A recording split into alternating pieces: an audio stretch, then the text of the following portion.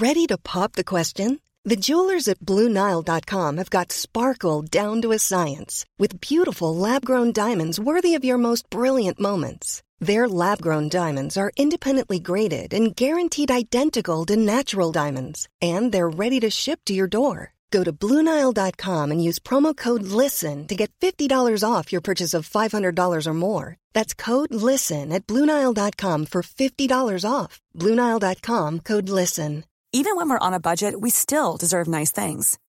Quince is a place to scoop up stunning high-end goods for 50 to 80% less than similar brands. They have buttery soft cashmere sweaters starting at $50, luxurious Italian leather bags, and so much more. Plus, Quince only works with factories that use safe, ethical, and responsible manufacturing. Get the high-end goods you'll love without the high price tag with Quince. Go to quince.com/style for free shipping and 365-day returns.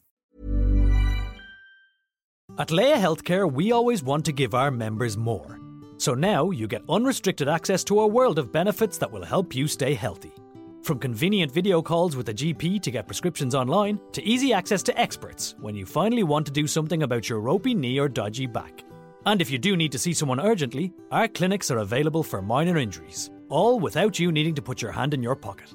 Let's stay on top of your health, in every way.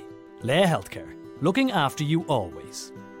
Insurance provided by Ellipse Insurance Limited, trading as Leia Healthcare. Leia Healthcare Limited, trading as Leia Healthcare, and Leia Life is regulated by the Central Bank of Ireland. Unrestricted benefits are available until the end of December. Fair usage policy applies.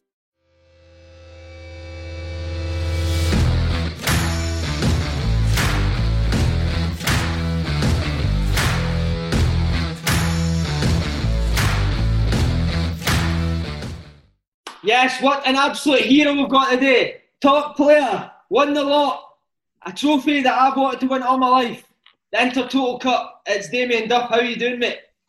How's it going, Simon? You alright? Keeping well? Yes, I'm very good. Thanks very much for coming on. No bother. It gets me out of the house anyway. I've been stuck in it for 3-4 months, so I do happen to get out, even speak to you, so it's no problem. And what is that? Is that the West Wing you're in? No, it's my mate's pub. The Wi-Fi, I live up in the hills of Ireland, and Wi-Fi ain't great, so I just thought I'd make an effort for you, so I've come down to the Boozer. What a man, what a man. See, just on the Intertotal Cup, I've always wondered, like, how do you celebrate winning the Intertotal Cup? Does Roy Hodgson share out a bag of Wells Originals? I didn't realise I won it. That shows how big it is. Did I win it? You won it, mate. Oh, did I? I'm not sure if I even got a medal for that. Yeah, maybe with Newcastle as well. I don't know. I didn't realise I played in it. I think that was maybe obviously the Fulham year, was it? Where it took us about 40 or 50 games to actually get to the Europa League final. So I'm not even sure if the Intertotal is still running. Right, listen, mate, I've done my research on you, right? And a few of the staff at Celtic who will remain nameless have said for your Intertotal Cup win, your English Premier League win, they cannot believe how many games of tech ball you lost. That's obviously one of the staff. And for the players as well, to be fair, I was number one seed at the club, which is a bit embarrassing for the players. So if you know Ryan Christie, you should speak to him. Mikey Johnson. That's who I spoke to. Ryan Christie. Yeah. So yeah, he was called Whoopee Cushion Head because he made a crazy noise when he went to head the ball. It looked as if it was going to be a really hard header, but it didn't have any power. But yeah, I was number one seed, embarrassing enough for the players. And John Kennedy and Woodsy would always play me and the gaffer, and me and the gaffer would always kick their arses as well. So I was number one seed in doubles and singles. Yeah, I was going to say, but like Lenny must have found tech ball hard because you kind of pass sideways and backwards. So how did he cope? Gaffer was very, very good. Even, I'd get the giggles and start losing the run of myself and what have you, but he'd always give me the death stare just to get me to refocus. But we'd spend a couple of hours in there most afternoons by the end of the season. So absolutely amazing fun. It's probably disappointing for Celtic fans. You think we're up watching videos and talking tactics, but we're actually on the tech ball table. So yeah. Mate, I had that death stare for about 5 years when I was a kid. Every day for like 2 hours a day, he would just death stare me, man. Hated us. Yeah, well, he hasn't lost that power, but he was. Well, I'm not surprised. You sound surprised, but he's actually very, very good at tech ball. Yeah, he's a good player. In between spitting his snooze out on the floor. As I say, mate, I've dug deep for you. I even know what kind of slips you wore underneath your training gear. Hugo Boss. Yes, love that. What a guy, man. Well, it sounds a bit snobbish, but yeah, I'm not into the communal ones where you're probably wearing maybe the ones that Gaffer wore yesterday. So I'll give that a miss. I'd rather have my own ones. Brilliant, mate. Right, on to the career. What was the football bringing like in Ireland? Was it boys' club? Irish boys get so many trials. Like, where else did you go other than Blackburn? Just Huddersfield. Nowhere else big. I actually loved Huddersfield. I nearly signed for them, I guess. I think they were in the old second division. And a bit random how I ended up there. But I remember probably the sticking point or where I decided to change my mind was when I met Neil Warnock. He was manager at the time. And tough Yorkshire man, I don't know, I think he's from there. It kind of wasn't for me.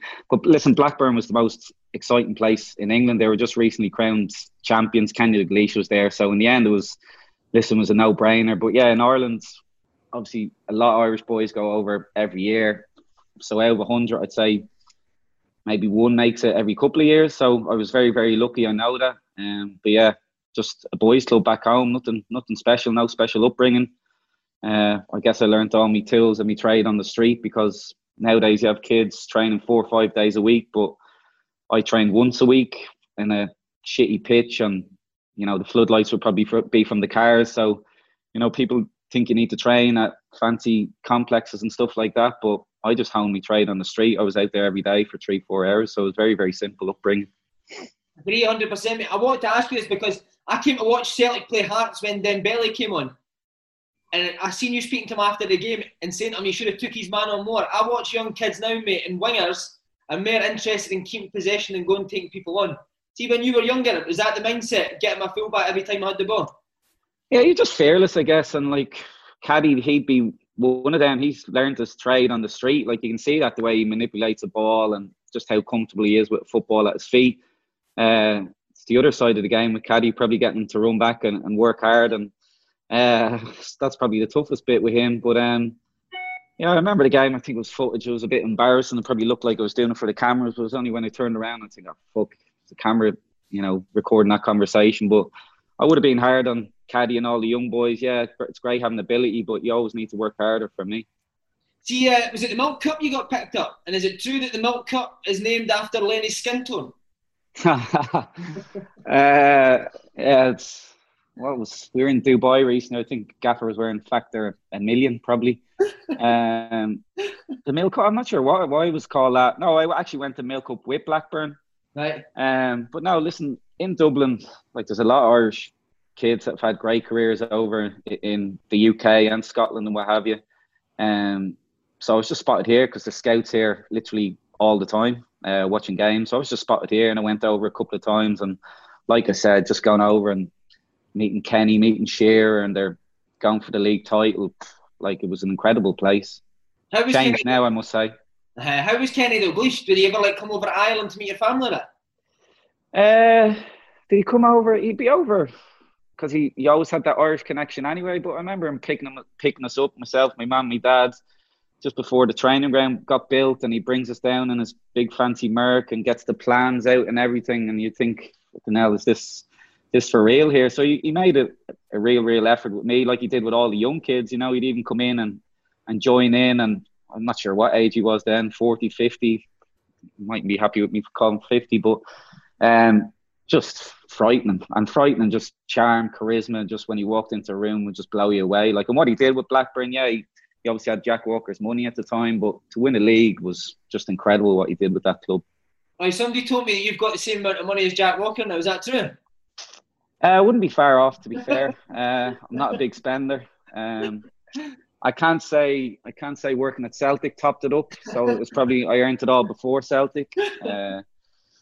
Listen, I've done all right, but I never, looked at a move or anything to earn money or what have you. By chance, I absolutely adored football, and just by chance, if you're any good at football, you seem to earn a bit of money. So, I wasn't motivated by that. I just absolutely adored the football. That's all.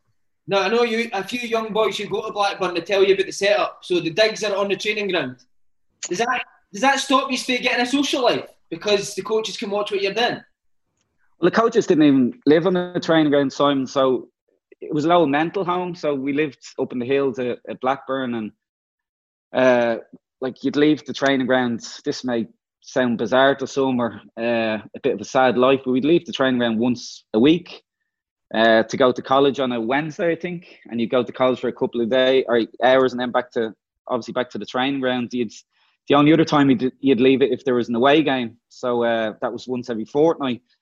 But listen, I wouldn't change it for the world. I was probably too much of an anorak of football, but even when training was over, you do doubles and you do all your jobs, cleaning up the whole place and what have you. Like, I go back out in the pitch, but I think it's changed now. They want the lads to get away from football, whereas it couldn't have been better for me for a while anyway. I was well suited to a mental home. I think after a year I did have a bit of a meltdown and I wanted to get out there, but it was two kind of haunted houses on top of a hill just overlooking the pitches, but it was incredible. Just getting into the first team, what an intimidating dressing room to go into, as you said, Sutton, Colin Hendry, Tim Sherwood, Lasso. How was that for a wee quiet guy for Ireland? Did they abuse you? Oh yeah, absolutely. You're abused the whole way through. Like, when I think back, the stuff that was done to us, like, you'd get the sack or go to jail now.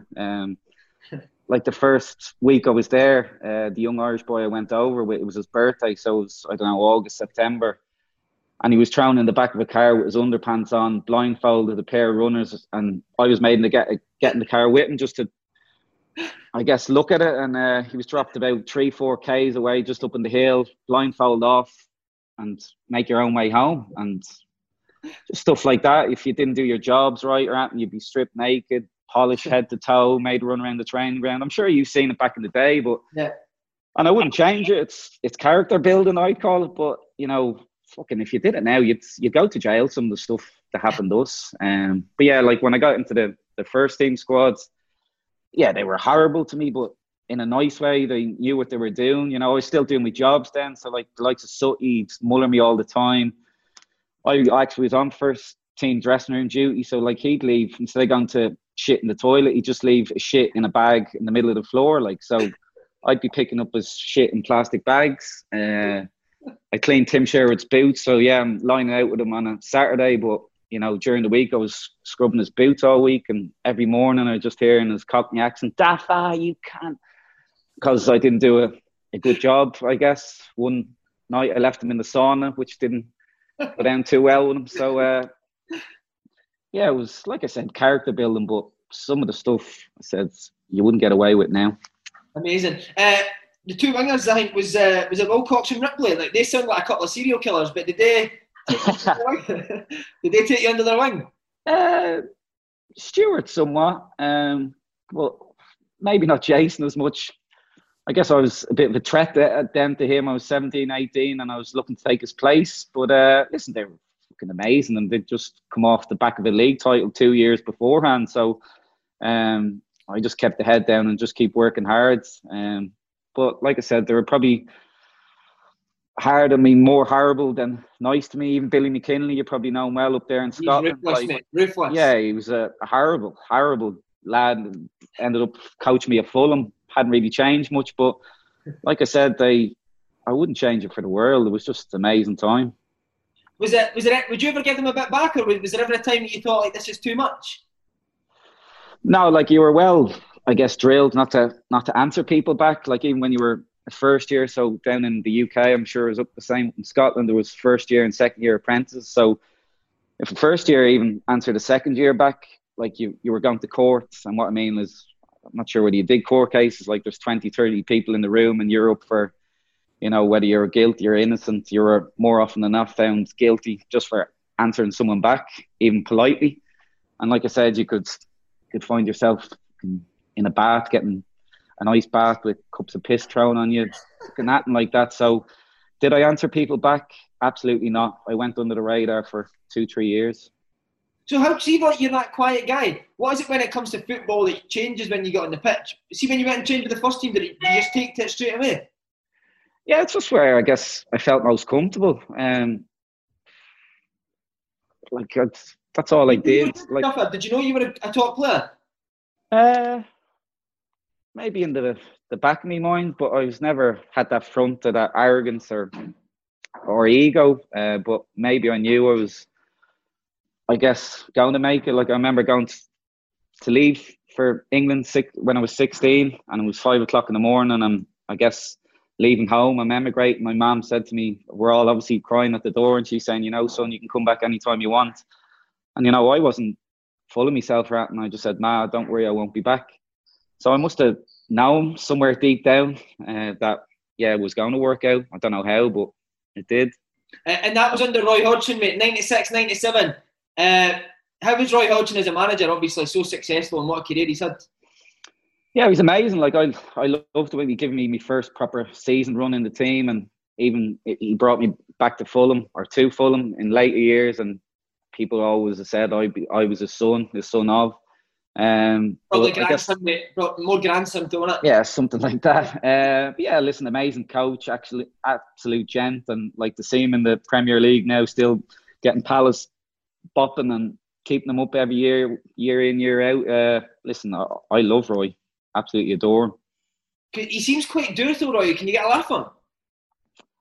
Oh, he's hilarious in his own way. And you might think he's this, respectful gentleman. I've had some bollockings in my time, but if you see Roy go mad, it's a scary one.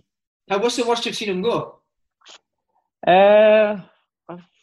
Well, I obviously only had the year with him at Fulham, which is more recent than back in Blackburn. But like, fucking anything and everything, every name under the sun. You wouldn't think he has a curse in his locker. Well, he does, kicking things. Mentler, absolute mentler. But amazing coach, amazing man. Jack Walker era relegation under Brian Kidd, 99. What was the dramatic fall down to? I don't know. Kiddo, listen, amazing guy, absolutely frightening coach, brilliant, but probably admit himself he wasn't a manager. I remember that year we probably spent an awful lot of money, probably too much. There was a lot of quality, maybe not so much quality, but a lot of money was spent that year, and we were just on the slippery slope, and he couldn't turn it around. Nobody could. So, it was obviously disappointing to go down. One of my 3. I have a hat trick of relegations. Not sure whether you've done your homework on that, but yeah, for a kid, I was heartbroken. Out of the 3, that was the one that hit me bad, I'd say. How was he a top man, Brian Kidd?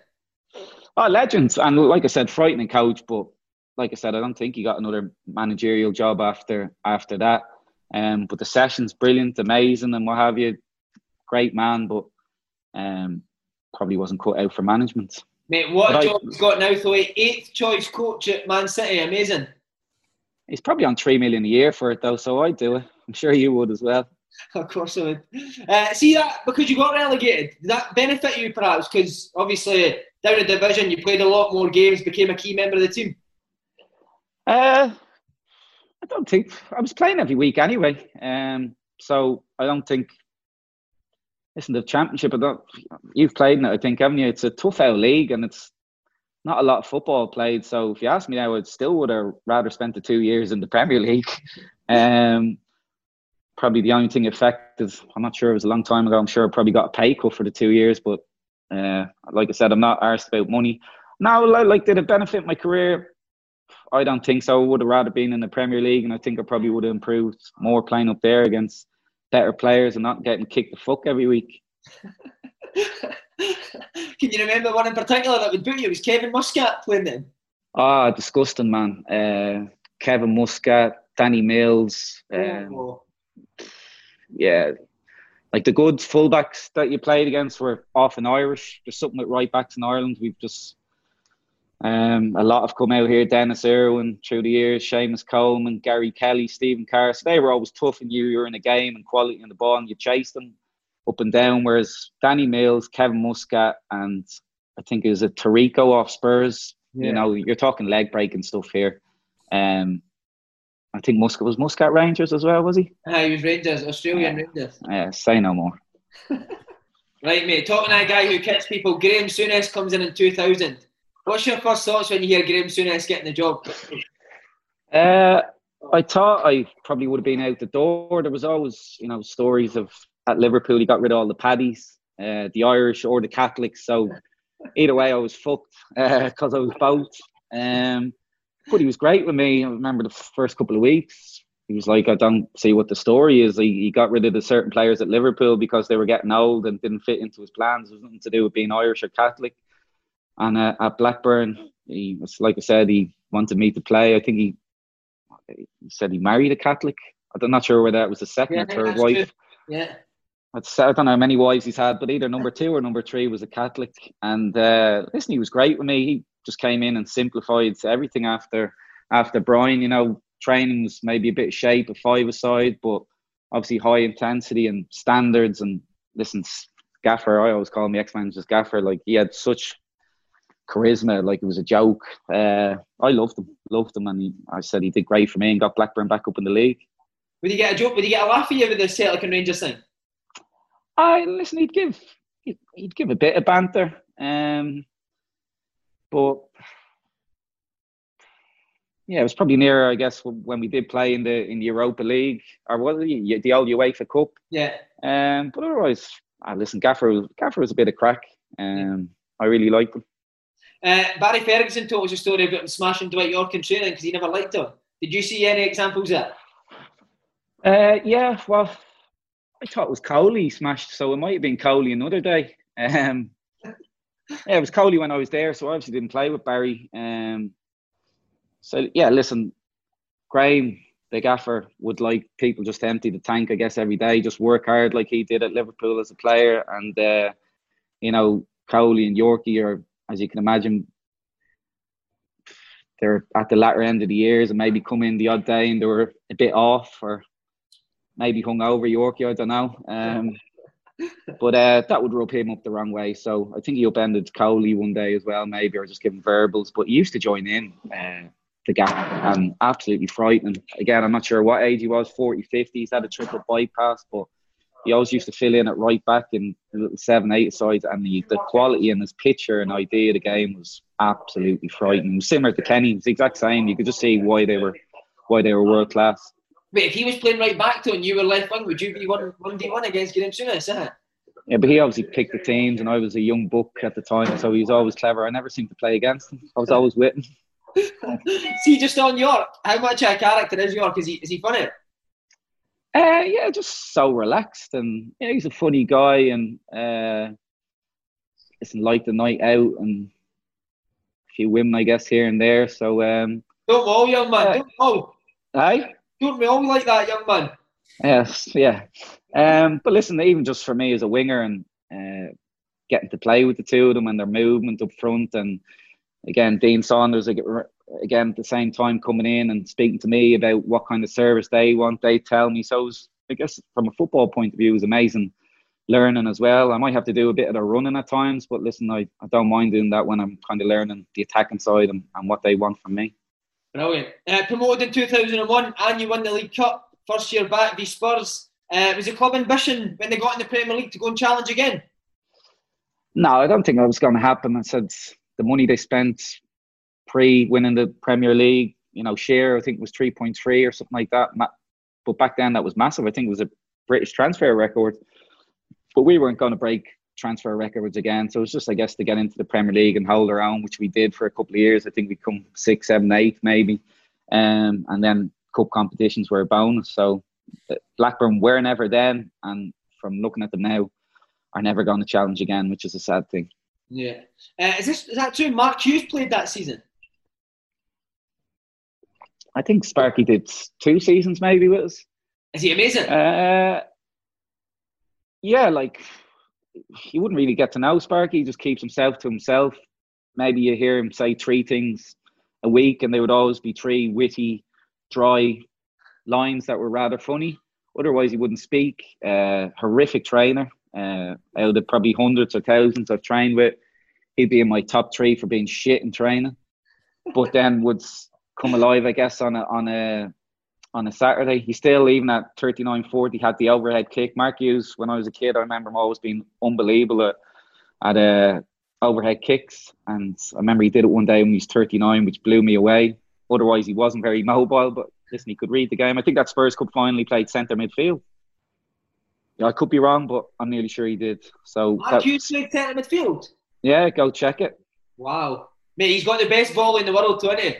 Oh, ridiculous. And listen, it just shows his picture of the game that he was able to play in the cup final against Spurs and play centre mid, you know. Yeah, that's some unreal players that you've played with at Blackburn. Like, who, if you had to pick one that stands out as the best like, at your time at Blackburn, who would it be? Listen, they were coming to the tail end of their career, so I can't say it was a pleasure training with Yorkie, Coley and Sparky some days, you know. Fucking didn't move. I don't know, I remember Tugay, Turkish player. But again, Tugay, mate. Tugay, what a player. But there's always a but, like that's with the ball. Without the ball, that was a man down. Probably, and I don't think fans would never seen a lot of him because of an accident he had. Was Matt Jansen. He was on the verge of getting into the England squad for 2002. Unfortunately, he didn't make it. And went away to Rome on his honeymoon, got knocked off a moped. I think he was in a coma for a couple of days. But amazing guy, amazing player, like the best feet possibly I've ever seen. But his career obviously tumbled after what happened in that summer. But for ability-wise, he wouldn't have been far off. Mate, his left foot was caviar, wasn't it? Yeah, it was sexy, all right. And he just had this chop, a bit like the Van Persie chop, where you think he's going to shoot and just chops back inside. It was silky. It's nice. Amazing. Right, the draw gets made for the UEFA Cup, mate. What are you thinking when Celtic come out? Because I think it was Celtic or Liverpool was in the round before, and I remember Gaffer was always saying, we'll get one of these two. We'll get one. He used to call me Dame. Everyone calls me Duffer, but he used to call me Dame. So he was listening, obviously fucking buzzing. He wanted either one of them. And I was just excited to go play at Celtic Park from my point of view. And most young Irish boys' dream, the Catholic ones probably, is they all want to play at Celtic Park, whether it be once in their career or as a player, you know. So I was buzzing for it. Did you grow up a Celtic fan? Everyone, like I said, you have probably two teams. You have a Premier League team, and Celtic. Like Celtic's a bit like Ireland here. It's just you just support them. You have no choice. So Celtic, Ireland, and I was Man U. That was my other team. Would you ever get across to Celtic Park as a kid? No, I'd never been. So like any trips with schoolboy teams, and all would always be Old Trafford, Anfield, like that. But I remember having all the jerseys, and I don't even know whether he was any good or not. But I just loved his name. I used to love Jackie Jakanowski. You might tell me he was shit. I don't know. But it didn't. He was shit. Well, I thought he was a legend. I just thought his name was cool, man. But I didn't see him play because it didn't show Scottish football really on Irish TV. So that's disappointing that he was crap. Oh well.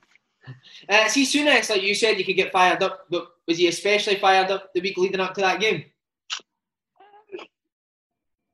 No, I think he had to kind of push his buttons to get him fired up. I know I think he may have said a couple of things in the media and what have you, but no, Gaffer would only lose the plot if we let him down in some way. So no, I think he was just generally excited and fancied us to go and beat the eventual finalists of the tournament, I guess, which, listen, it wasn't meant to be for us to do it, but no, I think he was just excited. And what was your experience like at Celtic Park? Atmosphere, game, what do you remember? I think we lost 1-0, maybe Larson scored. I'd been out for, I remember, 4-6 weeks before with hamstring, so I just made the game. So it was a bonus, I guess, to play. I remember, again, Celtic fans might tell me different. I think we battered them on the night. I remember playing really well myself. I felt brilliant. I think Celtic. I think you played 3 at the back, didn't you? And Didier Agate or something was right wing back who had pace, but I remember ripping them to shreds a couple of times. But we lost 1-0, but still fancied our chances back at Ewood Park, which that didn't work out. But Celtic Park, yeah, I think we were the better team. Well, see, when you heard Souness say it was like men v boys, with the players in the dressing room thinking you shouldn't have said that? We probably wouldn't bother much with that stuff, but I'd say it probably rubbed Neil Lennon, the gaffer, up back then, and like they were proper men in that dressing room.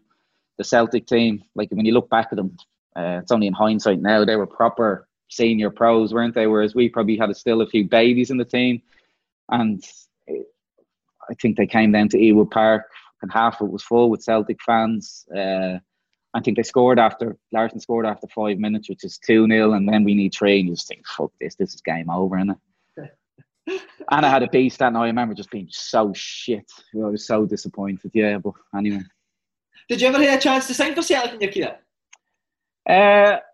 I offered my services, but a chance now when I left Newcastle. So I was 29, 30, and I needed just to spark again in my career. The beast at Newcastle for 3 years for whatever reasons. So I needed to go, and I remember kind of contacting Celtic then, not contacting me. I think I ended up... Write them a letter? Back then it was probably a fax or a letter. Yeah, there was no message, texts or iPhones or anything. No, the agent contacted, so it was probably Peter. I don't know. I'll have to ring him and see if he turned me down. But my fee to go to Fulham was 2.5 million. So needless to say, you would have got a bargain. I played in the Premier League for another 5 years, like so. That's a travesty, mate. That's a travesty for Celtic. Nah, not for you. But no, listen, for me, I would have loved to go up, and fucking just a special place, isn't it? Who was the manager? Was it Martin O'Neill? Would it be Martin O'Neill then? So that would have been, 2010? So who was 10? Fuck, so it's Gaffer that turned me. Knocked you back. It's Gaffer that knocked me down. Knocked me back, bastard. Anyway, Peter, it was either Peter or Gaffer, so wasn't meant to be. What could it have been? Right, World Cup, we'll touch on it. The famous 2002 World Cup. How much did you love meeting up Ireland back then? It seemed like a great squad of boys. Yeah, that's probably been a constant through the whole time I've been involved with Ireland. They just a good group of lads, good honest boys, like represent their country, very proud. And yeah, I'm not sure it happens now, but like the first night of a meet up, whether it be 3 days or a week or 10 days, was always like a stag do. So I think that's why probably half the squad came in the first place. But yeah, back then there was, well, listen, even now there's good players in the squad, but through the years we've had some proper players, yeah. Mate, can you confirm this for me exactly? Do you remember David Connolly, the striker at Portsmouth? Yeah. He says to me that Richard Dunn is the best drinker of all time. Is that true? Yeah, he's yeah. I've had a few nights out with Dunny. He might say this, he doesn't drink these, but I've heard or been at the bar, and I'm nearly sure that he, instead of having a pint of beer, what have you, that he's had the odd pint of vodka with a dash of orange. But listen, he does tumble in the end. The big man, he can put an awful lot of weight. He's hollow legs, big hollow legs. But in the end, I have seen him have a fall or two. But yeah, incredible drinker. And I think he missed probably a few sessions the next day along the way, but always delivered on a match day. But yeah, could put it away all right. That's what he said. Dave Connolly said about the top players, like they can do that. They can drink for 2 days and then go and play on a Tuesday and still be tremendous. Yeah, I couldn't. I need to go to I get bad heebie-jeebies, a bit of paranoia, everything. So, a night out for me, I could easily go missing for a week just to press the reset button.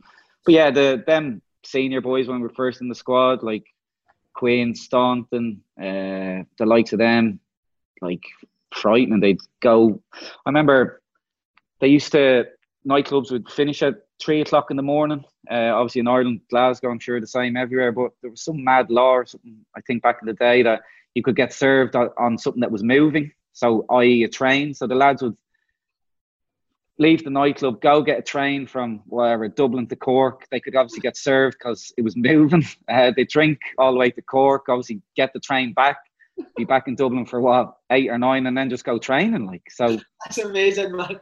It's just alcoholism stuff. Like, you can't be that desperate for a drink, but especially to go to Cork. But I'm not sure how true it is. That could be an old wives' tale, but I'm nearly sure there was a law that you could get served if something was moving, i.e. a plane or a train, and they used to get a train. That's amazing, man. Did Mick McCarthy not mind that now? Who was the manager at the time? Well, Mick would be in bed. Like, he didn't. And like I said, the lads could just go and train normal the next day. Like, absolutely frightening. So they didn't. They really noticed. They got away with it. Right. Talking of death stares, you talk about Lenny, but like a few of the boys must have got the death stare for Roy Keane for that.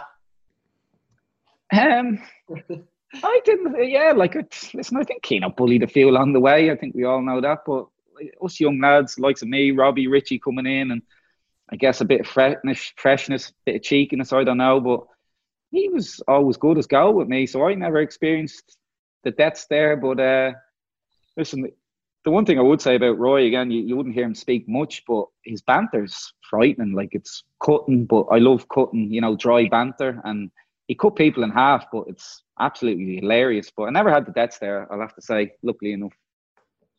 What was that? You mentioned Robbie Keane there. How good was he?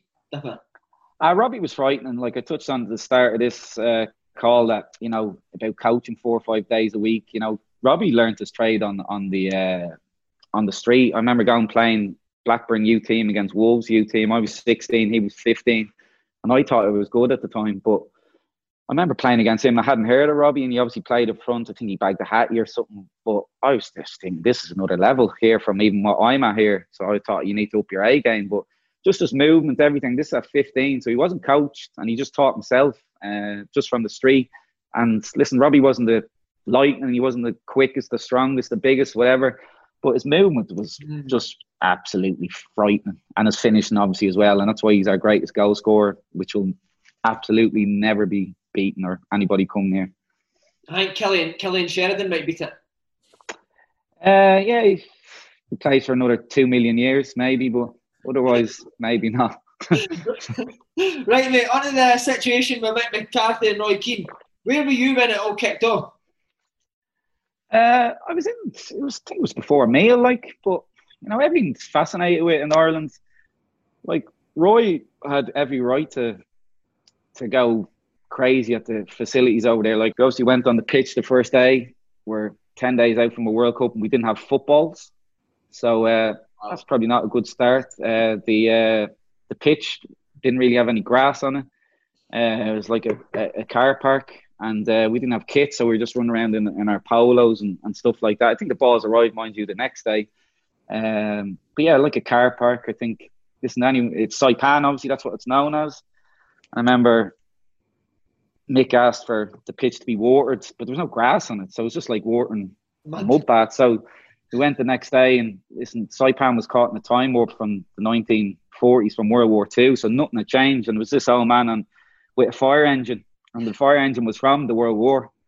And he's literally just stood in the middle of the pitch, just with a hose, just stood, and he must have been stood there for, I don't know, like a couple of hours, but he'd never watered a pitch in his life. So he just watered more or less the centre circle and a bit around it, saw us pull up, roll up his hose, and just drove off. And it was something from a comedy sketch. I think we end up maybe playing 5-0 in the middle of the mud bath. And lads, listen, the Irish, we know how to laugh and have fun even in times of that. So the lads were just sliding around like I don't know what, like using them as water slides. So it's like absolutely bizarre. But obviously, listen, every right, the stands are used to Man U. I guess we saw the funny side, but just Roy flipped and decided he'd had enough. Wait, see within the squad, see if it was me and that was happening, was everyone staring at Roy to see what his reaction was? Yeah, that was always a couple. Listen, Roy's standards were absolutely sky high, as they should be. And later on the years, where I guess you're not a young buck anymore, I probably would have been the same as in angry wise. I wouldn't have walked because I was just desperate to play in a World Cup, but it was a fucking shambles. To go to a World Cup training camp and you're training literally on concrete with no kit and no balls, I think he'd have every right to lose his rag, When did he crack then? Was it on the training pitch or was it when he's got back to the hotel? I think he was constantly cracking, really, just simmering, then just exploded. But I said everything was I think the whole country back here was, blown up and divided over that. But footballers are selfish creatures, and yeah, it was, I guess, upsetting for the squad. Me as a player, I wanted to play in a World Cup and go far into it with Roy. Whether he would have helped us, I'm sure he would have, but I just wanted to play in a World Cup. So if he was going home, okay. If he was staying, okay. I just was really focused on A, wanting to play, getting the starting team, and B, playing well. Was he brilliant though, Duffer? Keen training and that, was he good? Yeah, just again, standards. The top boys always have sky high standards, but just the king of just absolute simplicity. Always would play the right ball, the right way, the right side, the right angle, just as clean, the cleanest, crispest passes I've ever seen, and just always the right decision, and that's why I guess he drove Man United along for so many years. But listen, Roy would tell you himself, does he do Christ or step overs or what? No, but absolutely the best I've ever seen at just driving the game and just, you know, making the right decision all the time.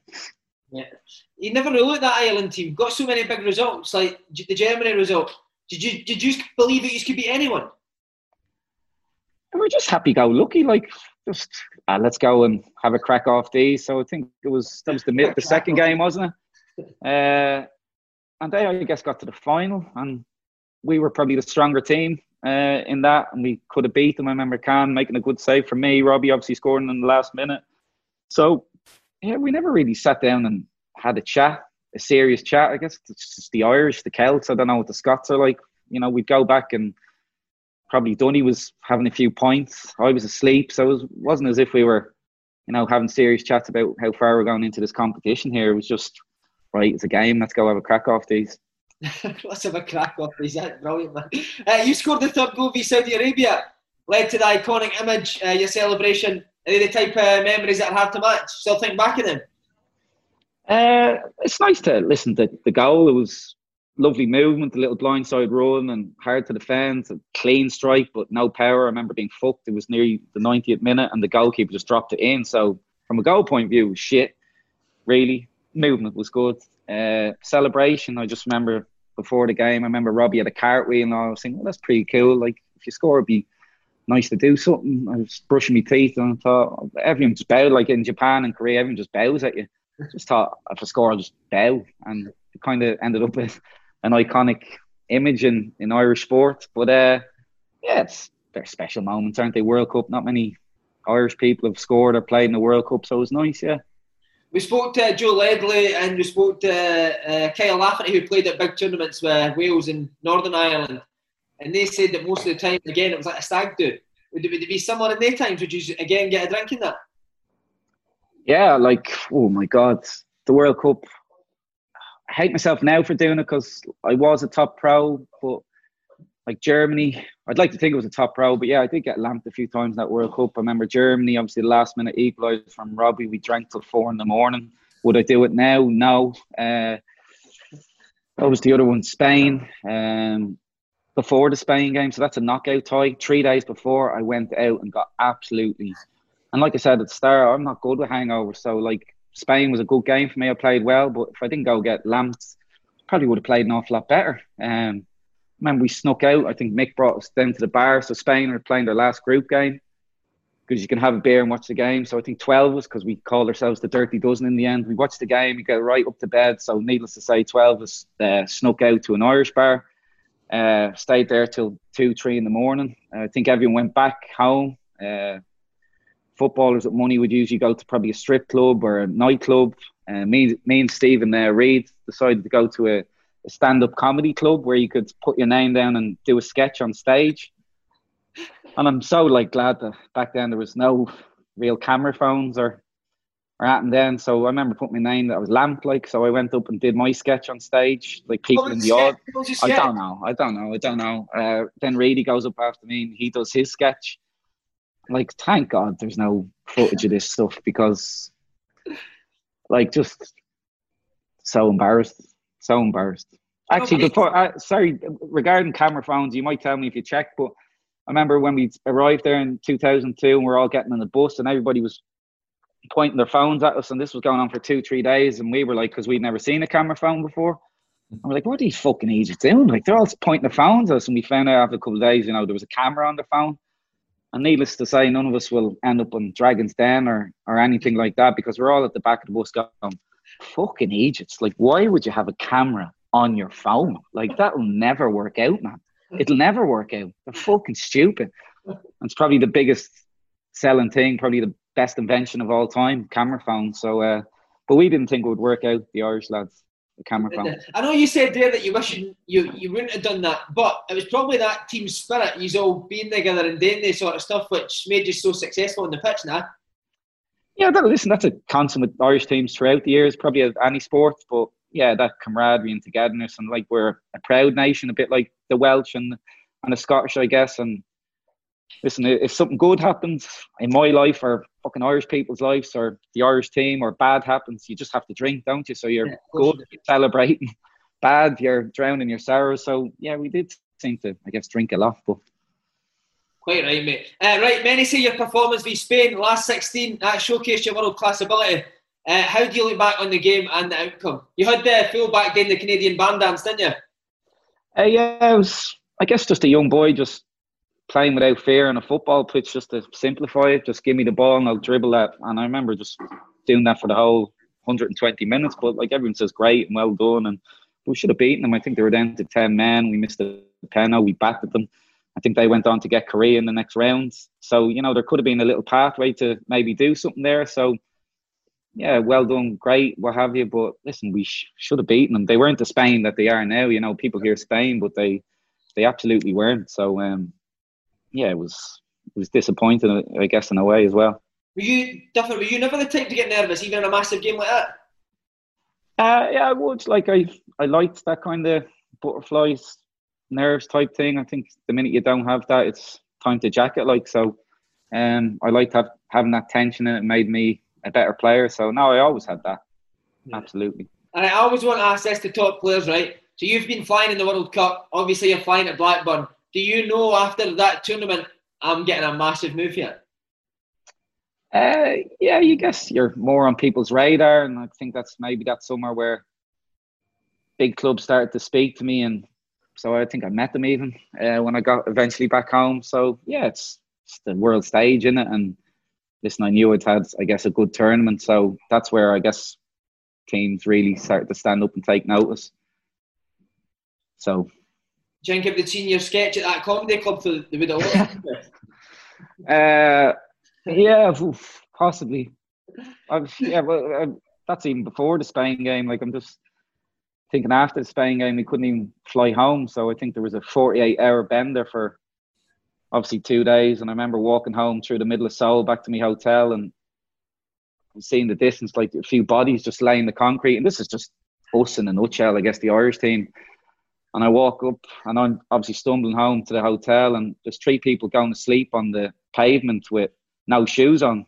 I get closer and it's Gary Kelly, Richie Dunn and Ian Hart, and they couldn't be arsed going home. So they just decided I'll just sleep here. And they took their shoes off. They told me later that they chucked them in the bush just to get comfortable, and they just decided to have a sleep on the path in the middle of Seoul. So I just kept walking home. Obviously, I'm not sure how well they slept. Oh, mate, heroes, man. They 3 are heroes. I love that. What, guys? Right, mate, on the big teams, it was Man U and Liverpool you were linked to. Did any of them nearly happen? Yeah, I met both of them. I think maybe both summers after the World Cup and then the summer after.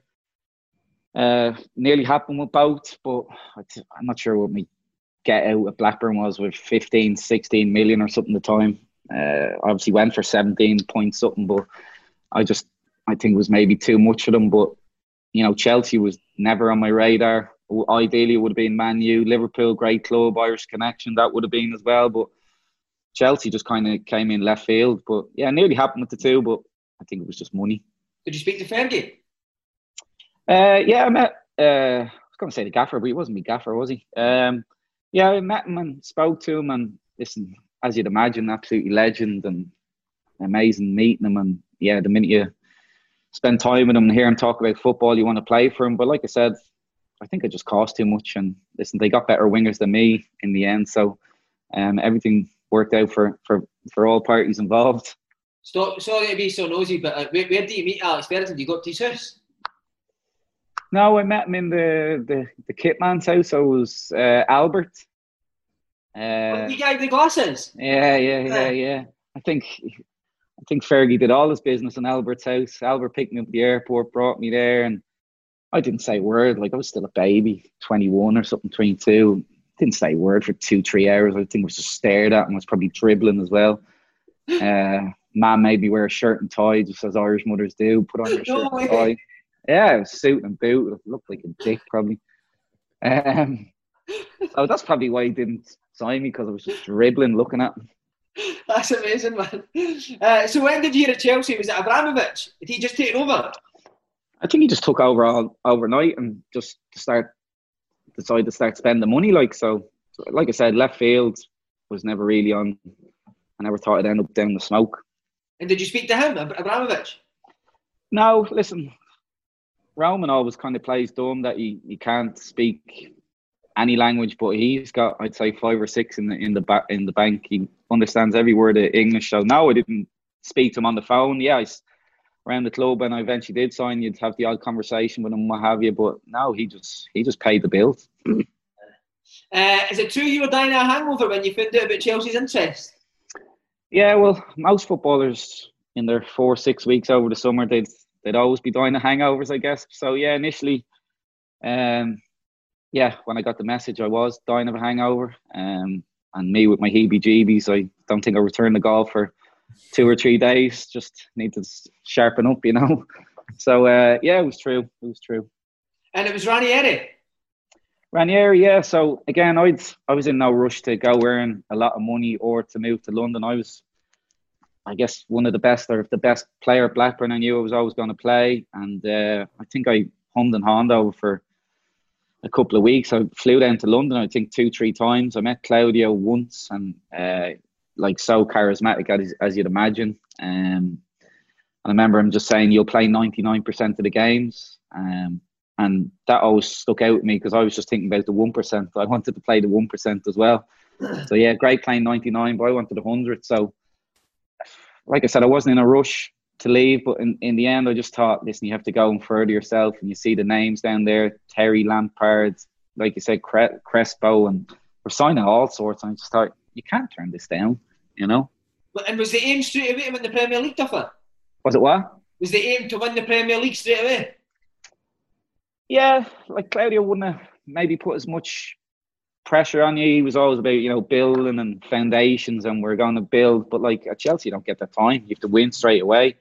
That was probably the marked difference between him and Jose. Jose came in and went, boom, you know, we're winning the league here. Whereas Claudio, he's just, you know, I want to build and this and that. And you're looking at him going, you ain't going to get that time, mate. You better hurry up.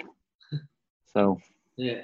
As you said, massive names, mate. Makelele, Crespo, Veron, Joe Cole arriving at the same time as you. See the big players still get the same laugh as you can with Blackburn players? Or is it completely different? Is it much more professional? No, they still good banter. Even Desai, like I remember I was watching something on him the other day, like incredible player. Obviously he was coming to the tail end, but just funny guy and so happy-go-lucky, and like amazing laugh, like amazing bunch. We ended up, that was probably one of the other teams I played in my career where it kind of ended up a bit similar to the Irish team, as in camaraderie and mates and fun. And you know, even when we were playing, you know, 60, 70 games a season, we were out every weekend together and always out in the town and pissed. But you know, that I think that's half the battle as well, and it builds a good bond between everyone. So they're good guys. But the big players would go every week. Yeah, all the time. Who was good on a night? Who was good? Who was good? It was the English lads. I'd never want to be part of them, but it was the group. They always call themselves the Bulldogs. So like it would have been Bridgie, Lamps, JT, a couple of the English physios and what have you. Ida was involved in it. But because of the Irish thing and all, I was like, I want to be part of your group, but you're not calling me a Bulldog. But yeah, that was our group of lads. And yeah, we'd be out all the time. A few of the farm boys would flip in and flip out. The foreigners would go out and not drink, I guess, and feel good the next day. Whereas, as you'd imagine, British and Irish lads and Icelandic, Ida, just go out and get absolutely lamped. But this was every week, like, so it was just the norm. Amazing. What was that? I love Makelele. How good was he? He was frightening. Like he was so good. I guess he got a role on a pitch call after him, the Makelele role. Like everyone talks about, you know, Robin, Lampard, Terry, Cech, but what Makelele did, he just connected everyone in the group on the pitch, and with the ball, brilliant, so underrated, and obviously without the ball as well, it's probably similar to what you'd get with, I guess, Kante nowadays when he plays in the six. Yeah. So. You finished second that year, reached the semi-final of the Champions League. Could you believe when Ranieri was sacked? Or was that just the sign of the standards that Abramovich was after?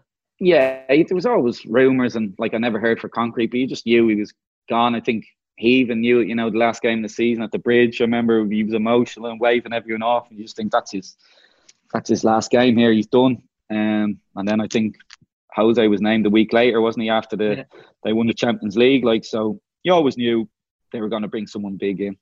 See, but Ranieri obviously says quite a lot of things that you think, what the fuck's he talking about? Like that dilly-dilly and all that. Would there be times where he would speak and the boys would like nudge each other in that? Yeah, what was it? Dilly dong, dilly D or something. He used to always say that in the I don't know what it means. Like, yeah. Cool fact, a crocodile can't stick out its tongue. Also, you can get health insurance for a month or just under a year in some states. United Healthcare short-term insurance plans, underwritten by Golden Rule Insurance Company, offer flexible, budget-friendly coverage for you. Learn more at uh1.com. This is Paige, the co-host of Giggly Squad, and I want to tell you about a company that I've been loving, Olive & June. Olive & June gives you everything that you need for a salon-quality manicure in one box. And if you break it down, it really comes out to $2 a manicure, which is absolutely insane. It's also so easy to get salon-worthy nails at home with Olive & June. The difference between how your nails used to look when you did them yourself and now with the Mani system is a complete game changer. The best thing about Olive & June, too, is it's a quick dry. Dries in about 1 minute, lasts for 5 days, and full coverage in up to 1 to 2 coats. Visit oliveandjune.com/perfectmani20 for 20% off your first system. That's oliveandjune.com/perfectmani20 for 20% off your first system. Quality sleep is essential. That's why the Sleep Number Smart Bed is designed for your ever-evolving sleep needs. Need a bed that's firmer or softer on either side? Helps you sleep at a comfortable temperature? Sleep Number Smart Beds let you individualize your comfort, so you sleep better together. J.D. Power ranks Sleep Number number 1 in customer satisfaction with mattresses purchased in-store. And now, save 50% on the Sleep Number Limited Edition Smart Bed for a limited time. For J.D. Power 2023 award information, visit jdpower.com/awards. Only at a Sleep Number store or sleepnumber.com. English was kind of half Italian, half, I don't know what, there was slang, everything in it, but you got the gist. It was a bit like Trapattoni when I had him as an Irish manager. But you get the gist of where they're going with it. But like, lovely man, and listen, what he did with Leicester, could make a movie about that. See, when you had Mourinho come and describe himself as a special one, was there any thoughts like, this guy's going to be a dick? Not really. You were just kind of excited. The anticipation, I guess, of meeting him. I remember the first meeting, I was late, me and Ida. I'm not sure whether we drove together or what. We all had to meet the Bridge at 9 o'clock, and like, that's King's Road, Fulham Roads. It's a hard place to get to. And me being a bit thick with London traffic, I was 10-15 minutes late and I was sweating. But he was good as gold, and he just knew straight away. Just the detail he brought to training, to opposition, to planning game plans, just fucking nothing that was I'd ever seen in my life. I think that's where coaches are at now, but back then, and that was what, 03, I don't think coaches went into that much detail, and he obviously raised the standards and just the belief. Like, he has that front, he calls himself the special one, and he just got you believing that you were a better player as well. So like, everyone's careers, and they all became better players, and that's why they won the league. It was all down to him, just that change of mindset. See, just on that, when you're talking about being late, was there no time, again, speaking to Ryan Christie, was there no time that you had to run? Yeah. What was it? It was fucking one of the best teams I've ever played. It was, again, 10 years later, again in London, so I still haven't got used to London traffic, and we were playing Shakhtar Donetsk in, I'm not sure, it was the second round of the quarter-final of the UEFA Cup, and like, I was going to be 20 minutes late for the meeting, like at 6:30 for an 8 o'clock kickoff. I was like, you're a clown. Like, I was like, what? I was absolutely rattled. So I just literally pulled in on the A4, just a little slip road, dumped my car, and I was like 2.5-3K from the ground, and I had like, I don't know, 12-15 minutes to get there, and I had to sprint. So anyone that knows Shakhtar Donetsk, it was like playing Barcelona. So like, they had Willian, Eduardo, Fernandinho, they were bopping. So like, I didn't even need to do a warm-up in the game. I was fatigued before the game because, like I said, to sprint 3K come into the meeting sweating, panting. But that was just me, I guess. Most players would probably go, listen, I'm late, I've had a crash, whatever. But whereas I was like, I'm not missing this here. So yeah, I sprinted to a UEFA Cup quarter final against Shakhtar Donetsk. How did you play it? I didn't really jump down my slot a lot with the ball. Without the ball, I was a bit leggy, I won't lie to you. So, but mind you, we didn't have the ball a lot that night. So that's the one thing about Royd, keep you organised. So it kind of suited me that we were playing them because I didn't really have to do that and proactive. I was just kind of shuffling all night. Well, I was a bit stiff before the game. Another bit of research I've done, you love people doing extra, but did Jose no pull you one day for doing extra? Yeah. It was just a line I always have a bit of crack with the lads with. I was a devil for doing extra throughout my career. I wish I didn't work as hard. That sounds strange, but like it's probably why I walk with a limp now. But yeah, I was out for a month. I was just about to go in for a knee up. We were playing Man United a month later, and he goes, "Take your time, whatever, no problem, but be fit for Man United," which was amazing to hear. Just before you get an anaesthetic, go under. So. Got myself back, I think, record 18 days from knee cartilage operation, and for the next 12 days I was just battering it, pitch runs, everything. And 2 or 3 days before the game, he comes up to me just like such so cool charisma, yeah, just cool as hell. Like I'm a straight guy, but like you'd near on fancy him. Like he's just so cool and good looking. And he just came up to me, goes, "Duffer," and I'm like, "What?" And he goes, "Too much water kills the flower." And I was like, "Oh, okay." And we just obviously walked off the pitch, and yeah, so that's, I guess, my line. I'm not sure where you heard that one with, but I always reference Jose's line, "Too much water kills the flower." That's amazing, man. See, on that, what you said about you wish you'd practice less, why is that? Just because your injuries and stuff like that? Like on a Friday, I'd still be doing extras, like, and you have a game the next day, so there's nothing to be gained then. But I never got any good at that, even at Melbourne when I was 35 playing over there. Like, obviously Saturday to a Saturday game, and Tuesday, Wednesday I'd be the best player on the pitch, but by Friday, Saturday it's fucking shit. Like, so when I came to match day, I was brutal because I just worked too hard. So I never learned to work smarter during the week. Like, I just always did too much, always. And listen, would I change it now? It's who I am, but it definitely affected me a lot of times on a Saturday, I won't lie. Why did you do it? Did you feel that you needed to get better? It's just me. Mrs. always says now, like, I just work too hard, even on laptops or this and that. I don't know. And I enjoy being on a football pitch, I guess, kicking balls, but I wasn't clever at it.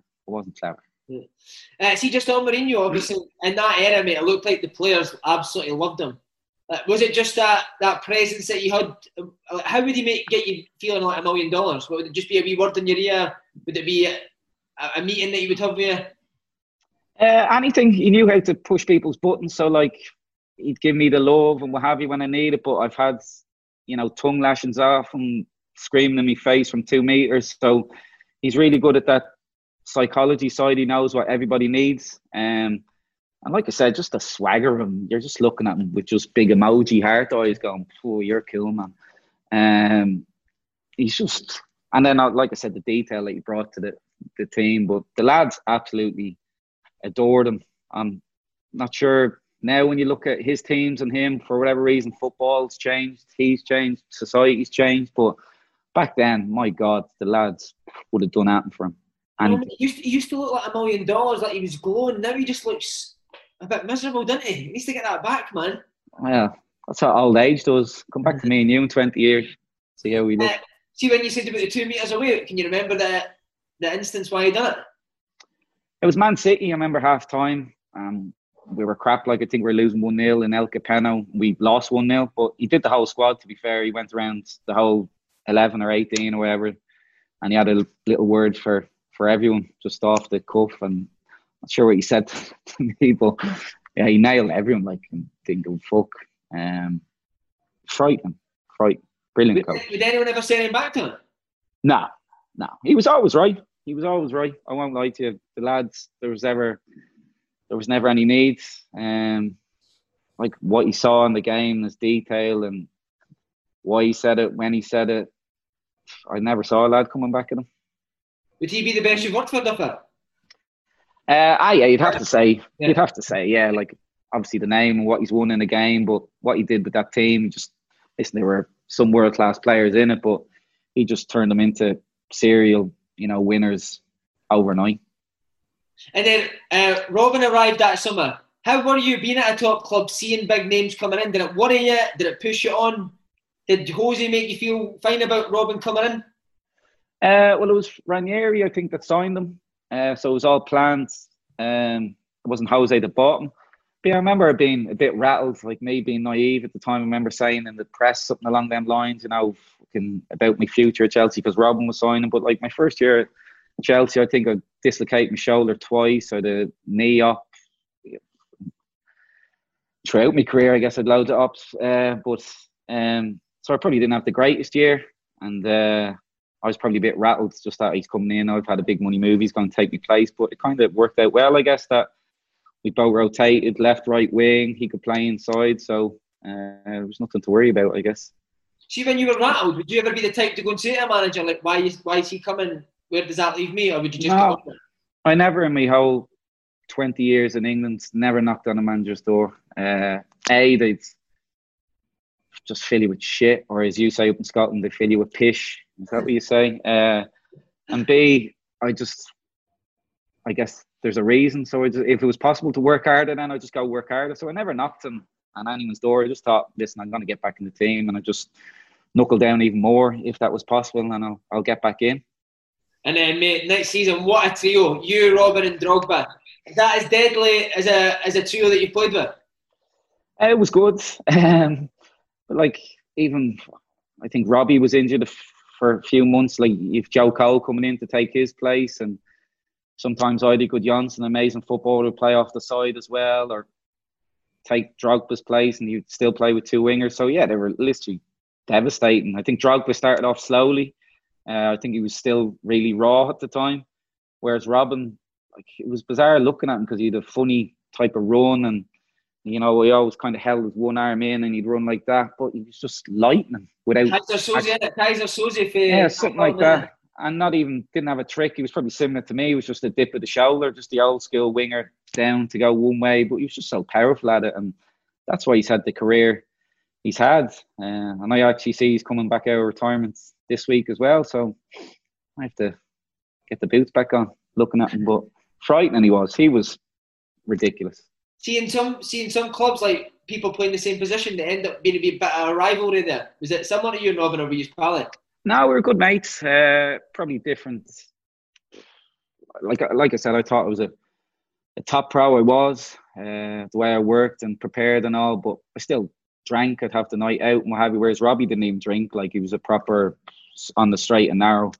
It looks like he's been drinking for about 50 years. No, he never touched it. Wow. Whereas me and the Bulldogs, I guess you could call them, we'd be out in pieces. But no, I never had that rivalry. I didn't need that anywhere I went. If someone was going for my position or me for theirs, why? It just creates friction. So I just used to drive myself. So no, none of that. Drogba, mate, gained a reputation for diving. He's ever wind him up in training or that? Not really. Like, Didier was a big character, great fun.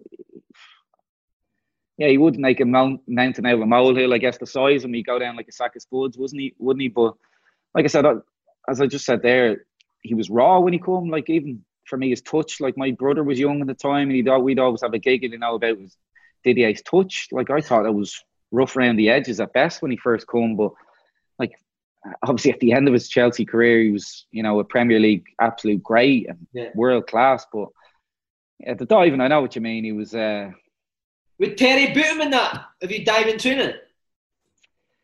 JT, to be fair, he'd kick his granny, JT. So I don't remember any particular incident, but listen, he wouldn't hold back. He trained the way he played, and again, that's why he had the career. But listen, Didier was a strong man. I know he did dive a lot, you can call it diving, but he was a strong boy, absolutely bullied centre halves, bullied them. What a player as well, eh? Talk us through the madness, mate. 4-2 win over Barca. You scored to put Chelsea 3 up after 20 minutes, but Ronaldinho is on one. Is that the best game you played in? I'd be up there just for quality. Was Jose suspended? No, he was there for that game. I remember actually starting a riot. I didn't mean to between the two benches. I obviously scored that night, and I think my ma and dad was there, and our seats were right in the halfway line, and I scored, and I've kind of looped back around and ran up to the, right in front of the benches, but it's obviously the halfway line, and just celebrate and going mental as you do. But I think the Barca bench thought I was winding them up, so I remember I kind of started a little mini riot, but I didn't mean to. But yeah, I guess it was the Ronaldinho show. I know we went through, but that toe bog, again, that's street stuff, isn't it? When do you ever go into the football pitch and coach a kid how to toe bog a ball? Like, you don't. If someone did it, you probably tell them off. But the whole ground, I remember, that was the everything just went silent. They were just like, did that really just happen? That's how good that goal was. Because see that game, Jose told the media you wouldn't be playing in the first leg. Would he be telling you something different? Was it all just mind games? Yeah, it was the second game. It was the first leg, so the away one. Yeah. So I think we lost 2-1, and we'd played Newcastle on the Sunday. I got a bang on my knee. I think we were playing on the Tuesday or the Wednesday, obviously. So we went straight to Barcelona. He pulled me. He goes, "Listen, I'm going to tell the media that you're not playing." He goes, "But you are playing. You're playing on the left, so just get ready for that." I'm like, okay.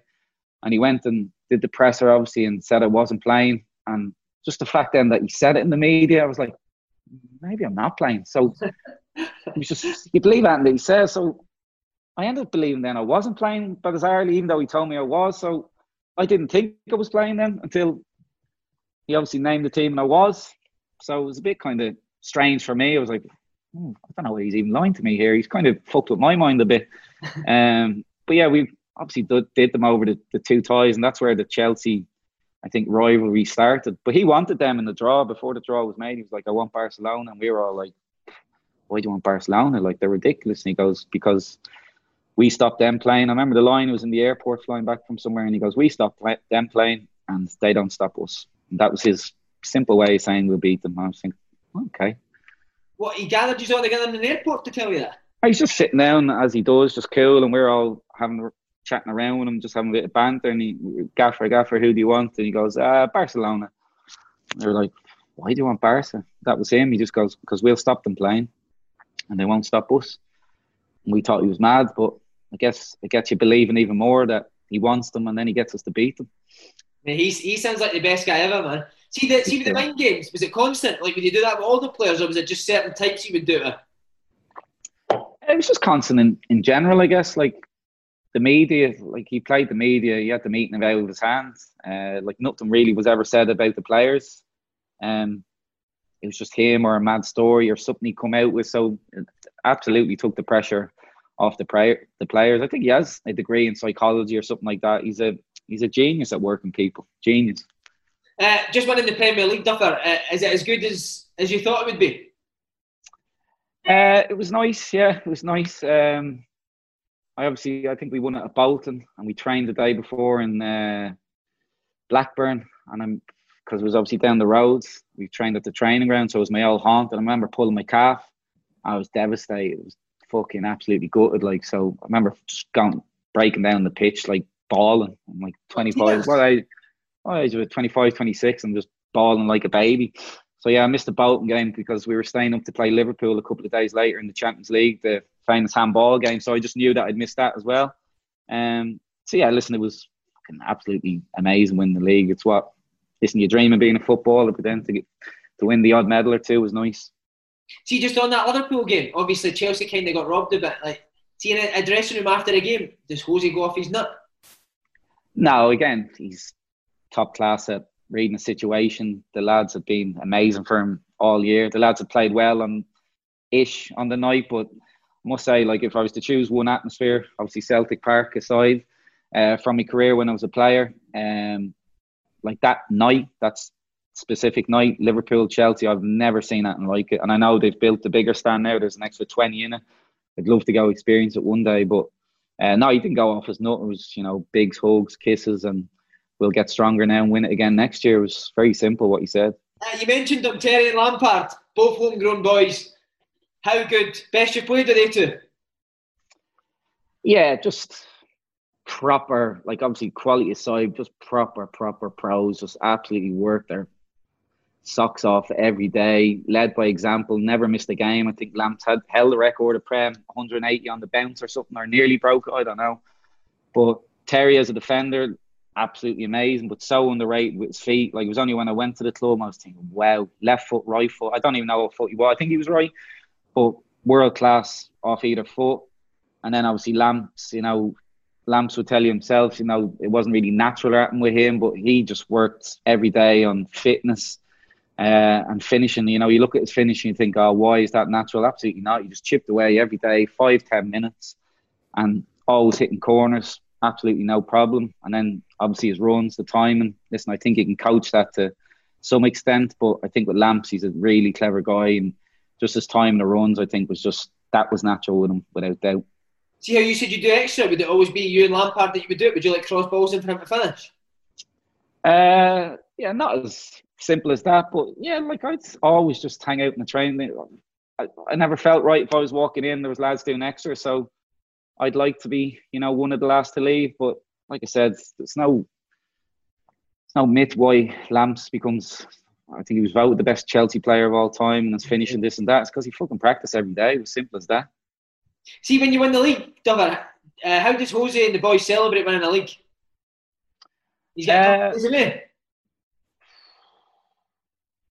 Well, the Bolton game where we won it, I think we'd go home and just eat and go to bed because we had Liverpool in a couple of days in the semi-final.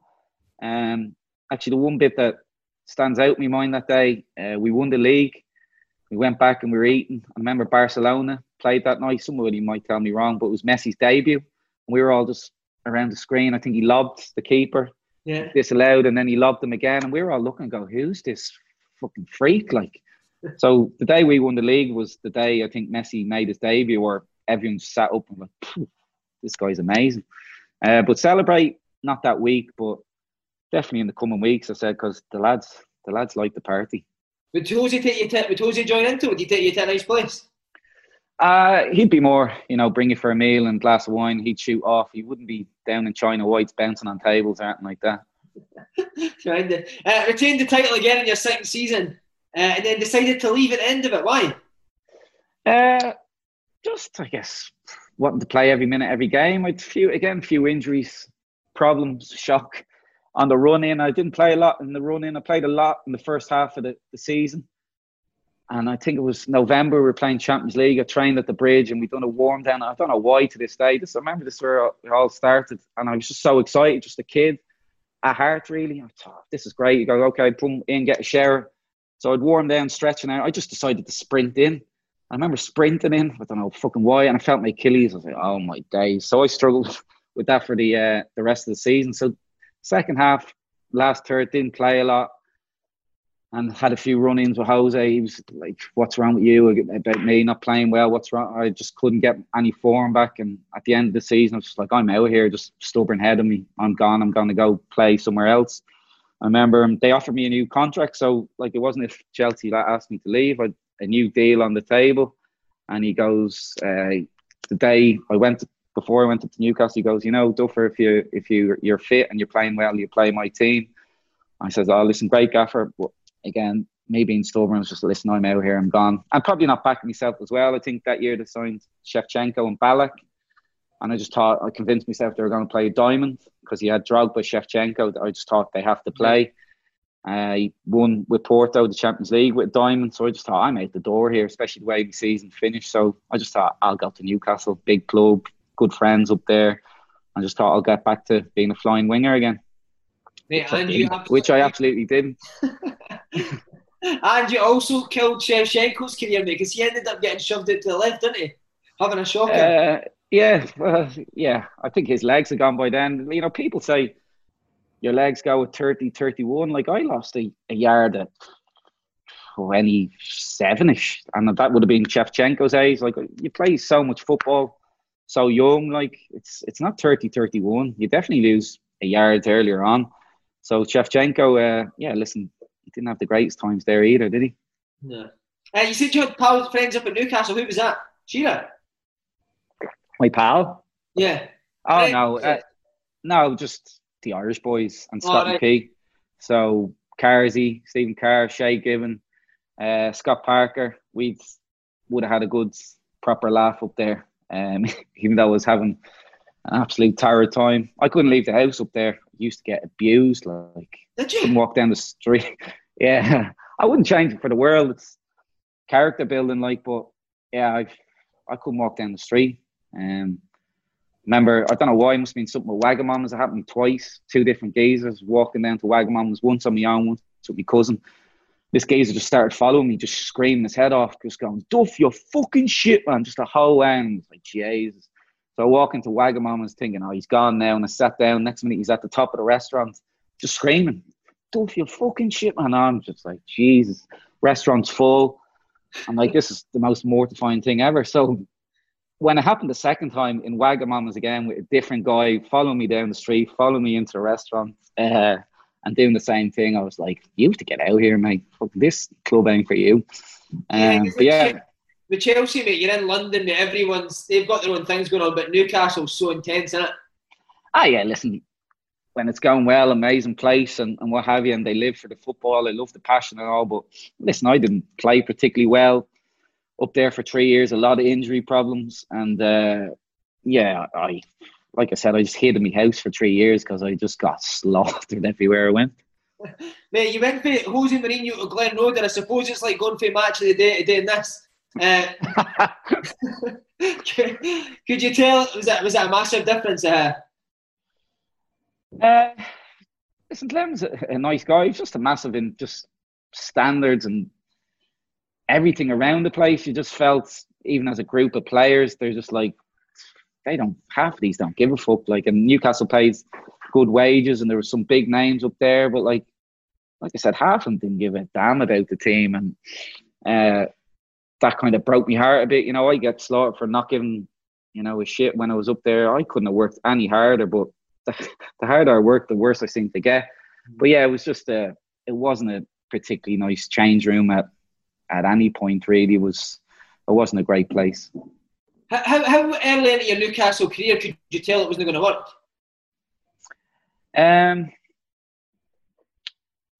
Probably wasn't too far in. Probably if I passed the ball backwards and I started getting booed, I was like, listen, Newcastle fans, they probably saw me sign. They think this man's going to be maybe electric, and every time he gets the ball, he's, going to dribble and take on 2, 3, 4, whereas maybe my game was evolved and getting worse, call it what you want, but I'd lost that yard, and I was kind of maybe figuring out how to change my game, and that's probably where the Fulham benefited. But like I said, I was never really in top form when I was up there, and I probably wasn't long into after a couple of months, I was thinking, they ain't having me here. And then obviously got a bad injury, and that was it. What was the divide in the change room? Was it like the British boys and the foreign boys? No, nothing like that. Just a mentality. It was just like not really caring too much, on good wages, come in, train, whatever, losing a Saturday, they don't care. And I'll head off home. Would you pull boys up for that, Duffer? I wouldn't ever have been a proper vocal one. I just always tried to lead by my actions, I guess, when I was a player. Obviously, I have to be vocal now as a coach, but as a player, I used to try and lead by my actions, but I probably wasn't great at leading when I'm having an absolute beast myself. So I probably wasn't a great help. Right, mate, another couple of managers, Sam Allardyce, Kevin Keegan. You think if anyone could pick Newcastle, it would be Kevin Keegan, but was there just so much going on behind the scenes that it was hard for him? Well, Kevin, when he first came in, actually got the team playing amazingly well. I think he came in the last 10 games of the season. My first year, second year, I don't know, I had so many of them. And I think he won 8 out of 10 games or something. He was playing a diamond. I wasn't in great form, so I didn't play too much either.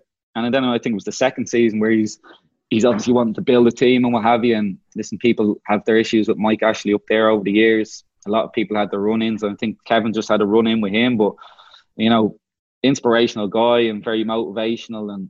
And but he just wasn't allowed, I guess, build a team. And that's why he just thought, I'm out here. I'm done. And last question on this season. How much does Sam Allardyce eat at lunch? I'd imagine a lot. But that's just from an outsider looking in, because I think he was there 6 months, but I didn't play. I think I played one game for him. I got him the sack, Wigan away. Now I was injured for the first 6 months, and literally his last game I think was Wigan, and I played. And I think I played an hour. Again, not too well, and I think he got the sack a couple of days later. So, but yeah, I'd say he's a good appetite.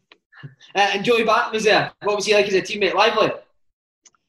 Lively, but again, I wouldn't have spent an awful lot of time with Joe or played an awful lot of time with Joey. You know, he was probably in jail or suspended, and I was probably injured. So or hiding under the covers in your house. Yeah, or hiding under the covers. So we didn't spend too much time. But listen, it's good to see Joey going out now and being a manager. I'm pleased to see that. You know, good luck to him. Yeah. Right, mate. Relegation season, how much a mess was it? 4 managers, Keegan, Houghton, Kinnear, and Shearer. Yeah, it was carnage. I think I ended up playing the last couple of months at left back, which, listen, was no problem. I would have played anywhere. But yeah, it was just so much chopping and changing and squad and, again, the mentality. Sorry, who the fuck played you left back? Shearer did. But again, trust me, I was all right at left back. I was good. I wasn't given much going forward as a winger at the time, so it was probably a wise decision. So I didn't mind. But yeah, it was just a poor mentality throughout the club for 3 years that I was there. Alan obviously came in, I think, the last 8 games. I think if Alan surrounded himself with good people and good coaches, and I thought he would have had a proper crack at a managerial career, because he had such, you know, hold in a dressing room, as you can imagine, especially at Newcastle, and just the presence about him. I was thinking, yeah, you could be proper here, but he's just decided to not go down that route. Just on Kinnear, mate, how old school are we talking with Joe Kinnear? Yeah, it was.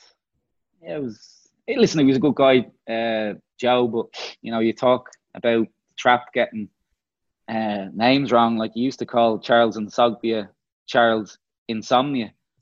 So, you know, if a manager's calling your player that, you think we could be in trouble here.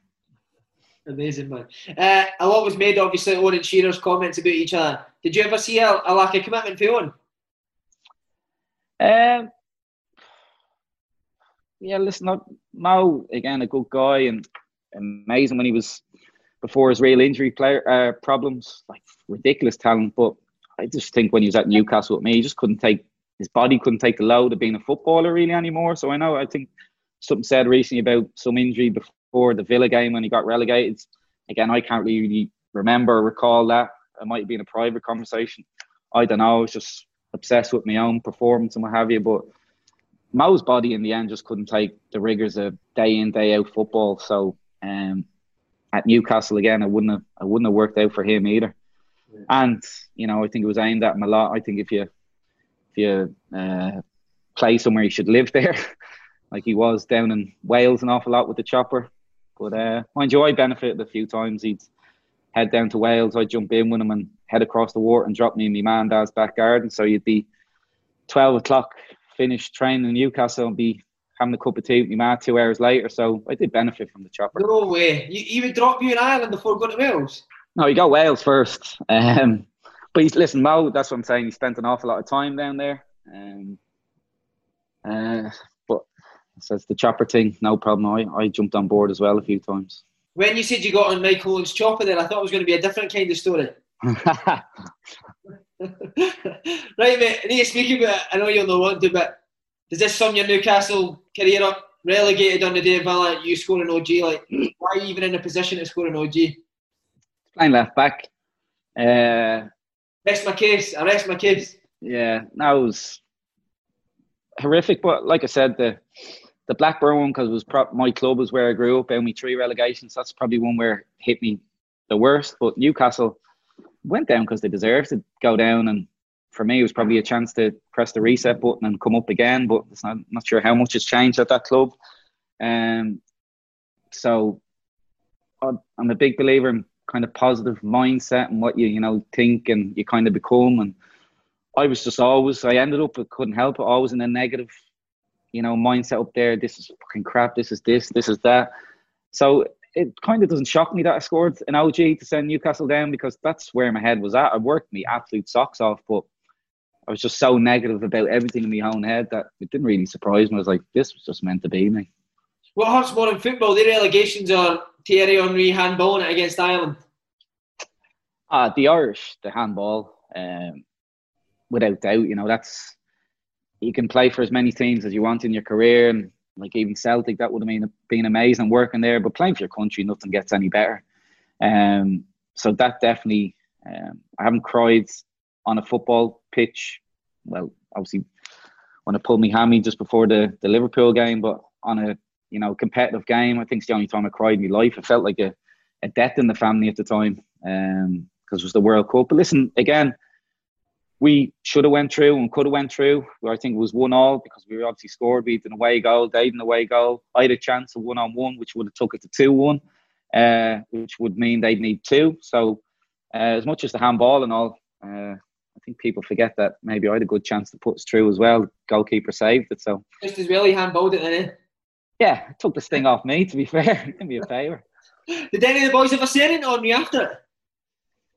No, like I remember he sat down beside Big Dunny. Dunny wouldn't give much away, like, and that was more afterwards when you see the pictures the next day. He's kind of sitting down beside Big Richie and trying to plumaz and what have you, which was a bit. Listen, I've said it before. If I did, or if it hit off my hand and we scored, I'd have done the exact same thing. So, absolutely, good luck to him, because I would have done it. I'm sure all the rest of the lads would have done it. It's dog eat dog out there, so. I'd have handled it and crossed it in for Robbie to score, absolutely without doubt. Right, last week, we're nearly done, just on to Fulham. When you signed for Fulham, did you ever imagine that you get to the 2010 Europa League final and doing so well, beating Juventus as well along the way? No, that probably ties in with the Intertoto Cup, like the amount of games you play. But yeah, along the way, I think it was Shakhtar, the game I ran to. Juve, like they Cannavaro, Del Piero, Buffon, like ridiculous. I think they were, 4-1 up on aggregate or something. And we needed 4 goals and we had an hour to do it. So that's Hollywood stuff dreams are made of. But we were a slick team, just really efficient, good, honest pros, good players, but just really, really well drilled from Roy. We all just knew our roles inside out. So it was, when you look back, it wasn't really a shock because we knew what a good outfit we were. Is it true Roy Hodgson does shape every day? Every day, yeah. Every day. You don't mind that now? I used to love it because I'm good at, I guess, driving it myself. Like Gaffer would do shape 11 players or 10 players attacking a goalkeeper. He might bring in a couple of defenders then and what have you. But like we knew our roles and our movements absolutely inside. But yeah, that's all we did every day. And like a few lads would hate it. But, the grass isn't always green. I remember Roy left and other managers came in after. And I remember like the likes of Bobby or Danny Murphy or whatever, they'd always be moaning about fucking shape again, this, that, fucking hell. When Roy was gone and after 6 months a year, they were always then asking, I wish we had Roy back. And that's football for you, the grass isn't always greener on the opposite side. So they all missed him because they knew how good he was. I know exactly who you're talking about. Come on, give us one Felix Magath story. Felix Magath. Well, the two of the boys, Sasha Reether and I can't remember the other boy's name, played with him at Wolfsburg. So they did a pre-season with him, and they went on a country run, a far, 5-10 miles, and he made them run through a car wash. That's one. Another, they come back against Bayern Munich. I think they got spanked, whatever. He brought them out train at 1 o'clock in the morning in the dark. They had shape or a game or something like that. At Fulham, when I was there, again, in a way I would have liked to experience him, but like he loved me for some reason. Probably because I wasn't playing, but he was just desperate for me to get back fit. I had a bad knee injury. But I remember he locked the lads in the room one day after they got beat, and he just made them watch the game. And he just left, just locked the door, and there you go, watch your game back. Like mad stuff. Brad Hangeland's got a groin strain, and Brad was a top pro, like amazing player, big personality, captain, and obviously desperate to get him back on the pitch. And Felix made him go get and insisted this had to go on him. Guark cheese, I think it's a bit like feta or something. and he had to like put it on his groin and then get like vodka and so a wrap with vodka, guar cheese, and then wrap it up. So Breda was doing this for a couple of days, and in the end, his missus was like, "You're not allowed into the house here, mate," because he absolutely stank, and it was like seeping through onto his jeans and leaving the stank. So he was making wrapped cheese around his legs. So it was like fucking not normal stuff. How's he done so well, man? Like that? People are scared of him. Like, how's he scared? Like I didn't say it because he was relatively calm when he was with us, but like I said, the stories, the two lads, Sasha and the other boy, were scared when he got announced and he was coming in like in 2-3 days. Like Sasha was shitting himself. Was literally, yeah. So I didn't see that side of him why he'd be scared, but seeing me was a mental job. Yeah, amazing. Like last week, bit on Fulham, but got to, as I say, the Europa League final up against Atletico Madrid, Aguero, Forlan, Reyes, Samao. How do you look back on that game? Were they tremendous? Yeah, we didn't. I don't think we played particularly well. I remember I pulled Shaka. You got injured again. I remember I pulled my calf a week beforehand, 7 days beforehand, and I remember I spent the week in the oxygen tank thinking I'm getting fit for this. So I think I trained for a half an hour before the night before at the ground, but like didn't even train that hard. So it's kind of the first time I realised that, you know, if you want to be in good condition for a match day, you actually have to train. Because I was dragging a caravan, like heavy touches, like awful stuff. I'd be embarrassed by that a bit. Some of the stuff I did in that game, like it was nothing to do with the final. I was thinking, yeah, absolutely no problem. Fine, looking forward to it, but just felt terrific. Played so bad. So us as a team, I wouldn't say we really delivered. But then, yeah, when you look through the names, big names, aren't they? But they only nicked the goal, I think, in the last minute extra time. So, and needless to say, being an Irishman, if you celebrate and you get drunk, if you're drowning your sorrows, you get drunk. So I went out in Hamburg that night and got smashed. Who were? All the boys? No, I think we drank in the hotel till 3 or 4 in the morning, and I decided to go out then at 3-4 in the morning, not to a stand-up comedy club, just bars and just in my tracksuit, just with one of the analysts. What a man. You have to drown your sorrows. Of course you do, mate. Right, we'll jump forward to Celtic. I was under this. How did you see the Celtic job come up? What is it, like a website or something? Does somebody contact you when you're a coach? Yeah, no, job seekers or something. No, I think a few people. I just got a few calls just going, Celtic would like to talk to you about the reserve team role and all. And I was like, what do they want me for? And I had a couple of these over a month, and then it was kind of more concrete. There was like, Peter Lawwell wants to speak to you.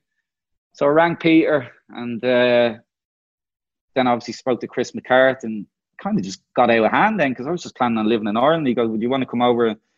I thought the job was mine, being a bit stupid. So Chris was like, yeah, come over. And I was thinking, okay, come over and have a look around the place and, you know, see if you want the job. But then he rings me back an hour later and goes, right, the interview will start at 2:00. You have to do a presentation, then a practical on the pitch and all. And I was thinking, oh, it's actually not your job. So I thought, okay, well, kind of the ego then took over. I was like, well, right, I'm going to go and get this job now, get offered it anyway, and if anything, it'll be good experience. So I went over, and I'm like the most nerve-wracking out of your comfort zone stuff I've ever done, you know, present a general chat for an hour and then presenting to Brendan Rodgers and John Kennedy and all the staff. You know, I played 3-box-3 here with my 15-year-old, so I was presenting to Brendan how to play 3-box-3, like mortified, like he knows better than anyone. And I'm telling him, you know, he invented the 3-box-3, mate, didn't he? Yeah. And I've got me footage, and I'm like, you know, if he goes there, he should go here. And I'm just thinking, just shut up, man. And then I had to go out on the pitch like for 40 minutes with the reserves, who were like a miserable group. They're at an age where they're like, I'm not in the first team, and I'm getting dragged in here 4:00 in the afternoon to get coached by this muppet from Ireland. So like, it was just the hardest thing I've ever done, without doubt. And but listen, fortunately, I got offered the job. Is that, see, when you said that, is that more nerve-wracking than playing like a Europa final? Without doubt. Like, football was just natural to me. So yeah, you get the butterflies, a bit of tension, but like goods. Whereas this, I was just absolutely rattled. Like, I couldn't take my blazer off in the big sweat patches there, I'd imagine. It was just soaked wet through. Rattled. Disgusting. Yeah. And you said that, like, you took the reserve team at first, and you said they're a miserable group. Did you find it frustrating taking boys at that age? No, like the quality is obviously there, but they're 18, 19 years of age, and it's a difficult one. They're probably think they should be over the road with the first team, but they haven't done it yet. So then there's maybe a bit of attitude seeps in, and maybe a lack of hunger or enthusiasm. Well, that's not Celtic boys. I think that's that age in general.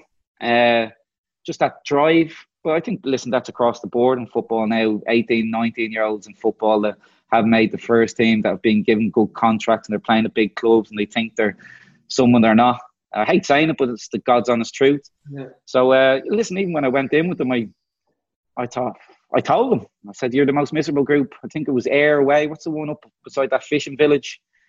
Arbroath, is it Ayr? Yeah, there's a lot.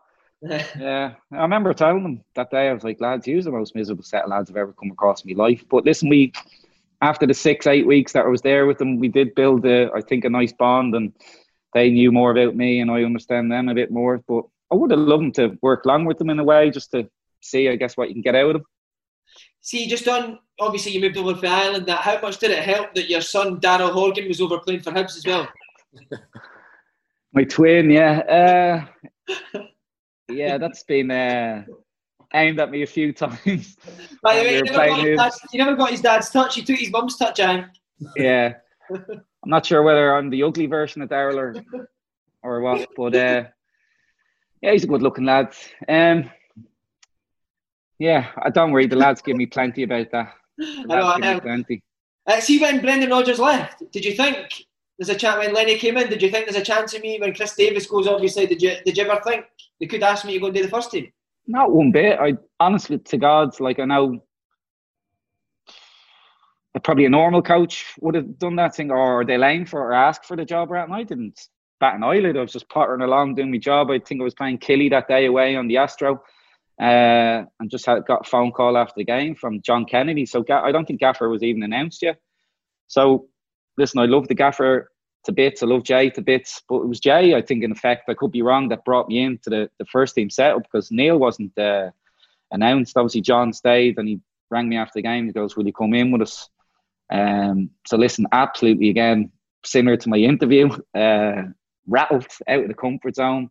I was like, fucking didn't tell him that, like, I'm not ready for this, but you can't turn it down, like, so you just have to go and learn on your feet, don't you? So did you know, obviously, did you know Lenny before that, Duffer? Did I know who? Lenny. No, I met him about 15 years ago or something. I met him down the West End. I think I had a game of golf with him next day, Lamps, down in Loch Lomond or something. So I'd had a night out with him, but I don't know what I'd said to him. So I could have abused him at, I don't know. I had a game of golf with him as well, but listen, I was drunk on that as well. And apologies, I'm sounding like I'm drunk all the time. I actually wasn't. I was a good pro. No, I've heard that. How did you find that, going and taking a first team session for the first time? Listen, just rattled. You know, I feel like I'm learning the game all over again now. You do your own thing as a player, and you're so focused and all, but you just, you know, a different viewpoint now. And even I remember my first coaching license, you know, I got given a session on wingers, and I like to think I'm able to play as a winger when I, you know, played and understand the role and all, but I couldn't coach them. I couldn't tell the winger where to run, how to run, when to run. I was the worst coach on my B license. So I just realised then you need to, you know, take a step back and just kind of dissect the game. And that's what I guess do daily. So I was a half decent player, did okay, but I just feel like I'm learning it all over again. So when you go in with the first team, listen, I think it helps that I played, you know, you get a bit of respect with the lads. I ended up building an amazing bond with them. They were amazing with me, and I had great fun with them. I like to think it was fair when needed to be, but had the crack with them. But yeah, when it comes down to, you know, the sessions and what have you, I was always conscious of, again, being a young coach, I didn't want to say something stupid and then go, who's this guy? So I'd always kind of overanalyze and probably end up not saying that at all, if you know what I mean. Because I was just really conscious of, you know, especially when you're working beside John, listen, Gaffer takes a step back and manages match day, whereas John Kennedy and Woodsy, obviously Woodsy with a goalkeeper, but John Kennedy's without doubt one of the best coaches in the world. I've heard he's brilliant. I sound like his agent now, but I don't think clubs outside realise how good he is, because absolutely frightening. The best I've worked with. Can I just ask, why is he so good? So what makes him such a good coach? Again, it comes down to, your detail. His detail is second to none. Like, I haven't seen detail like it. And obviously dissecting what you see, like some coaches can be like Ray Charles looking at a game, but actually not seeing what's going on in the game. Whereas John doesn't miss a trick. What's the problem? How are we going to fix it? Absolutely frightening. And like I said, they'd be lost without him and the gaffer. The gaffer's the best manager around up there. So lucky to have him. And like I said, John as well. Obviously, because I worked a lot with John and spent a lot of time late into the night watching games and stuff. So I guess I would have built a nice bond with him as well. But listen, I sound like his agent. The clubs are going to be chasing now, but he's, like I said, he's top class. Brilliant. See that just on that first game at Tynecastle, did you get that wee buzz back that you maybe had as a player that you hadn't had for so many years? Kind of, but like when I was with the 15s or even the Resis, like Celtic Resis, like every game to me was like a cup final, so I was always kind of up for it. But yeah, having that crowd back and listen, I don't think there's many better feelings in life than last minute winners. And on that run in, I think we had about 3 or 4 of them, like mad stuff. I think I straddled John Dundee away. I think we scored in the 95th minute. Tynecastle that first night, I think I nearly knocked Johnny Hayes out. So I do get a bit carried away. So that was a nice experience. I won't lie to you, just lastminute.com doesn't get any better. So you're the man responsible for giving Johnny Hayes that red nose? I think he's had that since he was looking, I don't know what. But yeah, listen, Johnny, sad to see him go. Great guy. Yeah, he got a little sucker punch that night. Mate, and what a special time to be at the club with the history being achieved as well. Like, do you feel honoured to be part of that? It's like, I can't say I offered much. All I'd say is I assisted. I filled the role. Gaffer was there, amazing. Jay, amazing. And the players, listen, they're the best squad in Scotland, aren't they? World-class players. But to be in the dressing room and going to games and, meetings and what have you, yeah, absolutely. Getting the 8 and the 9, a lot of pressure on them. I probably felt more pressure on the run-in with the 8. I don't know, what was there, 8 games to go, was there? I probably felt more pressure then. I was thinking you could be part of the biggest capitulation known to man here. So that kind of worried me a bit, whereas 9, you get the full season out of it, you can kind of relax. So yeah, still pressurised, but I have to say, like, I had such a great laugh the whole 18 months, 2 years with them. I know everyone thinks we did work hard, but like great fun it was. Yeah. And see, just finally on that, who impressed you players wise? You said top players there. Who was, maybe give us 2 or 3 that really impressed you? I would have loved to see KT and his pomp fit, but like I didn't see that. The 8 games I was there, he was injured. Like working through the team, I think Frimpong got Player of the Year. Like amazing character, amazing just the impact he had for such a young boy. Fraser coming in. Say no more about the big man. Yeah. Azur's a Rolls Royce. Absolutely love him to pieces. McGregor's world class. I tell him this all the time. He could play in Barcelona. Absolutely taking information. Just, again, the king of just simplicity and making the right decisions. World class. Brownie's been world class for years. Jimmy on the right, his stats are absolutely ridiculous. Far side, Mikey. Like, if Mikey stays fit, my God, what a winger you have there. And then up top, Hodson. Again, what a class act. And like, even the Griffalo, he doesn't probably look the fittest at times, but he's possibly the best finisher I've ever seen. That slap, everyone coaches side foot finish. He just slaps it with his laces and absolutely ridiculous. So, and the lads I haven't mentioned, like, just ridiculous amount of quality in the squad. Brilliant. Right, mate, 2 Prem titles, 100 international caps, World Cups, Euros, European finals, worked for Celtic. How'd you look back on it all? Tremendous. Yeah, it was a bit of crack. I don't know what to say. I'm not one to just sit at home, reminiscing. Football is all I know. I'm institutionalised. When I retired for 6 months, a year is probably a bit scary because you miss the 24/7 focus, and you can see why footballers, get into problems. So going back to Celtic again, give me that focus, the 24/7. It's amazing.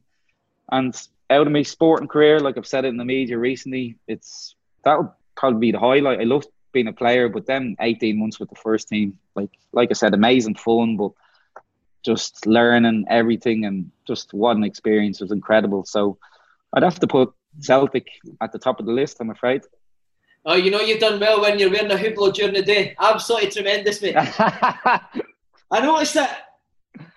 I know, that got a bit of stick off the lads. That's my training ground. Watch a little electronic one. They got slaughtered for that as well. Hey, sorry, you wear a Hublot training ground? It's the electric one, the chargeable, whatever you call it. But don't worry, that got slaughtered as well. Jay and Brownie and all. So, along with getting my hair cut in the Turkish barber all the time. I think I was just... I was probably good for the squad, so they could hammer me for 18 months. So I was probably good for that. Tremendous. David, thanks very much, mate. What a guy. Top man, Simon. All the best. Cheers. See God bless.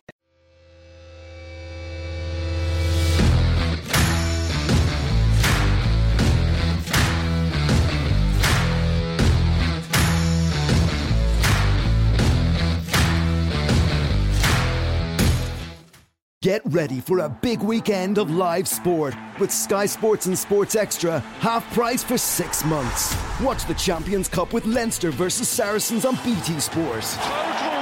And all 4 days of the US Open only on Sky Sports. Absolutely superb. Get Sky Sports and Sports Extra, half price for 6 months. Search Sky Sports Sale. New sports customers only. Standard pricing applies after 6 months or of cancelling one element of the bundle. Minimum term and further terms apply.